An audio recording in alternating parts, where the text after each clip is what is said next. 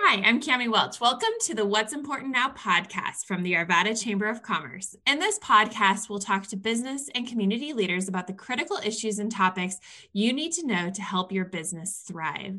I'm really excited about today's guest. We have Erin Lemons with us. Erin, tell us a little bit about you and your background. Sure. I am the founding partner of Eolus HR. It's an HR consulting business. I've been in business about 2 years and really just here to support small businesses. I provide them tools, resources, and obviously the support they need to create and build strong employment practices and thus mitigate legal risk. Fantastic. So, we're going to talk about a very important legal risk today as part of our podcast, and that is around vaccinations. A lot of employers right now are struggling with this idea of how do I have this conversation with my employees about getting vaccinated? And it doesn't matter. Should they be having these conversations? So, we're going to dig into that a little bit today, and we know we have the right woman for the job. So, thanks for joining us to have this discussion, Erin. All right, so let's start with the first question. As an employer, should I require my employees to get vaccinated? If I don't require it, can I offer incentives to those employees who do get vaccinated? So the first thing I'm going to say, and this is just a caveat to the entire discussion, which is this is an ongoing, as we all know with COVID, it's an ongoing situation and is very fluid. So things change pretty rapidly.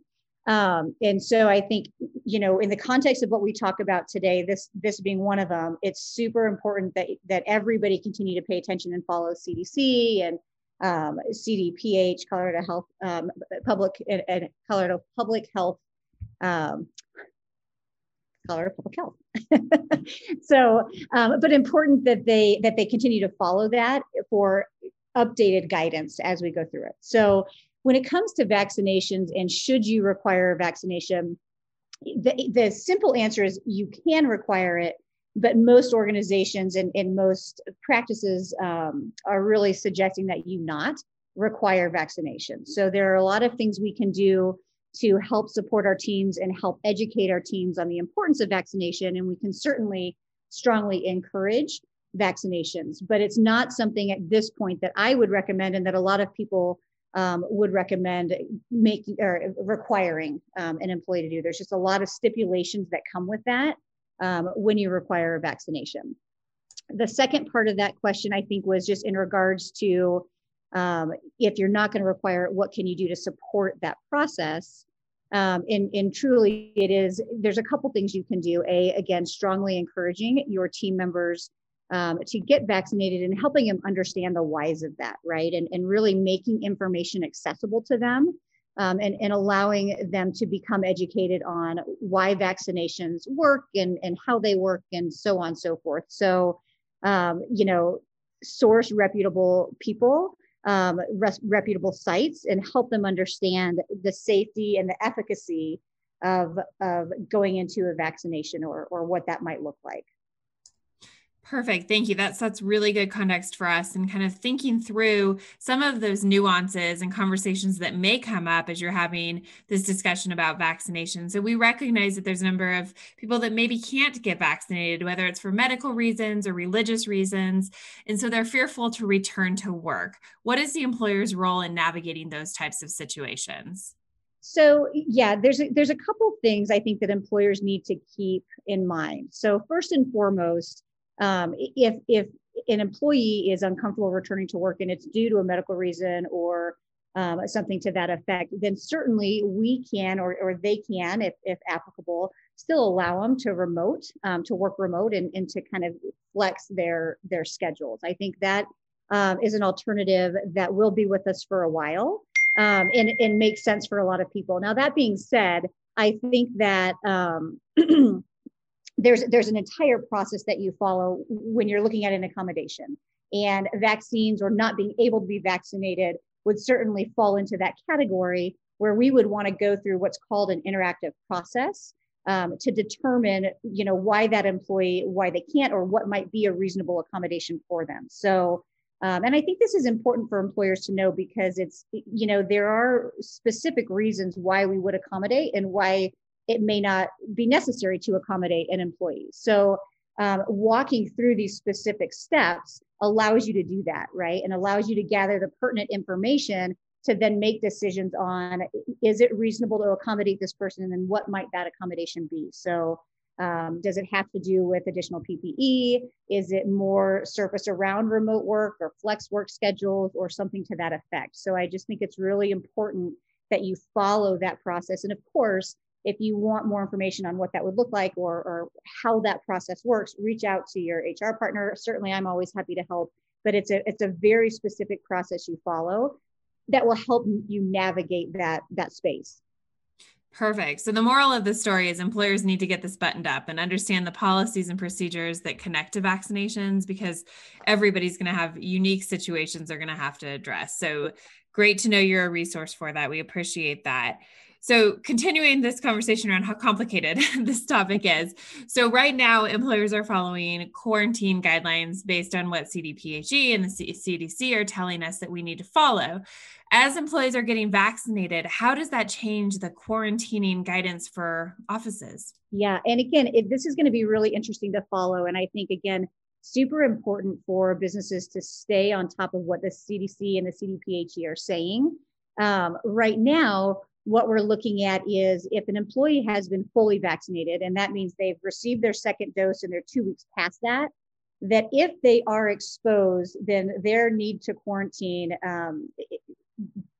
is kind of diminished, right? So they're allowed to stay in the workforce. They can continue to work.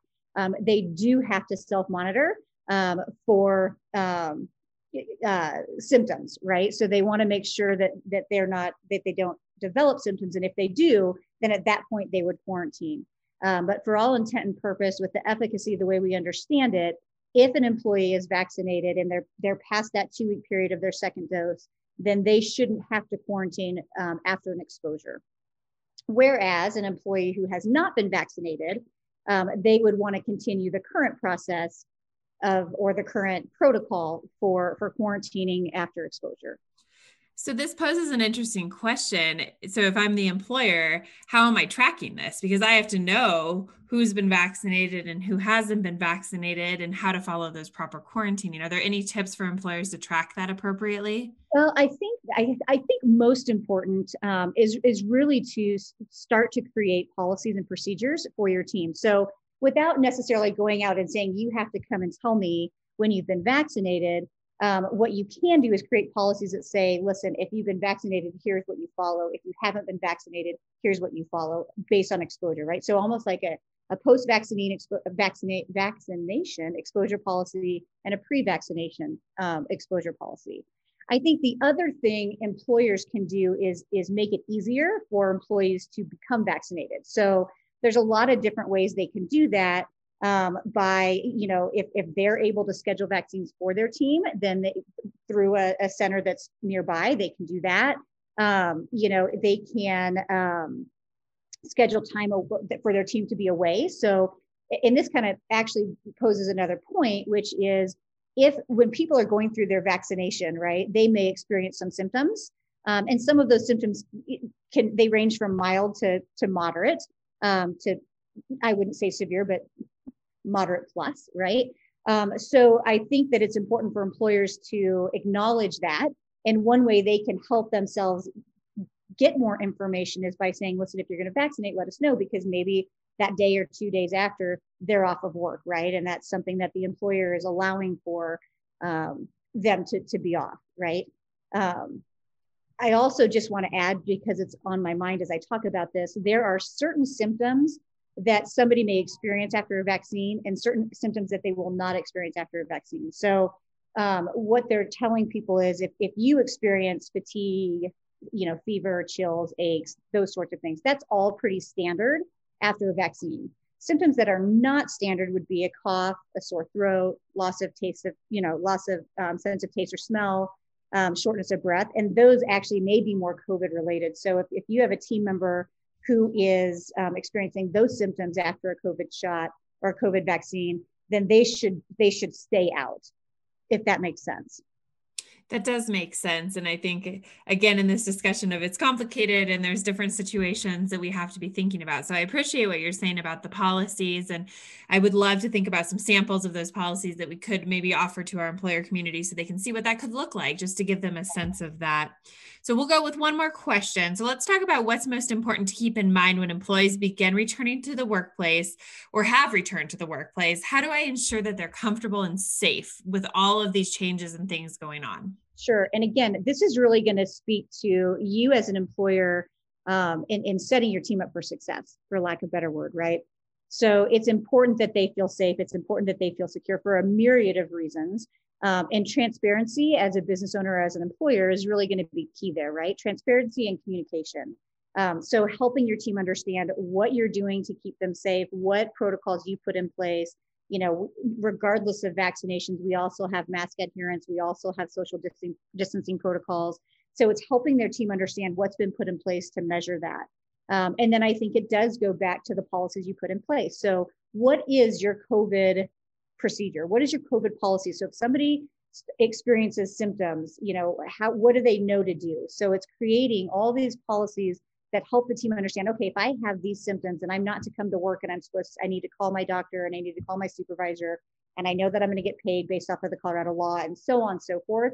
It's setting those up and making them available to their team or to your team so they're educated and know what to do and how to follow. That will go a long way in easing their anxiety in terms of returning to work. Awesome. Got it. Transparency. We'll focus on that as we all move forward. That's perfect. Well, I can't thank you enough, Erin. You're a wealth of information. We always love chatting with you. If people have questions or they want to reach out to you, what's the best way for them to get a hold of you? Yeah, they are welcome to email me or they can call me as well. I'm happy to leave my email, which is my first initial last name, elemons@eolishr.com. Or they're welcome to call me as well, which is 303-570-3186. Awesome. Thank you, Erin. We appreciate your time today. We will continue to load these resources and many more on the COVID-19 toolkit at arvatachamber.org.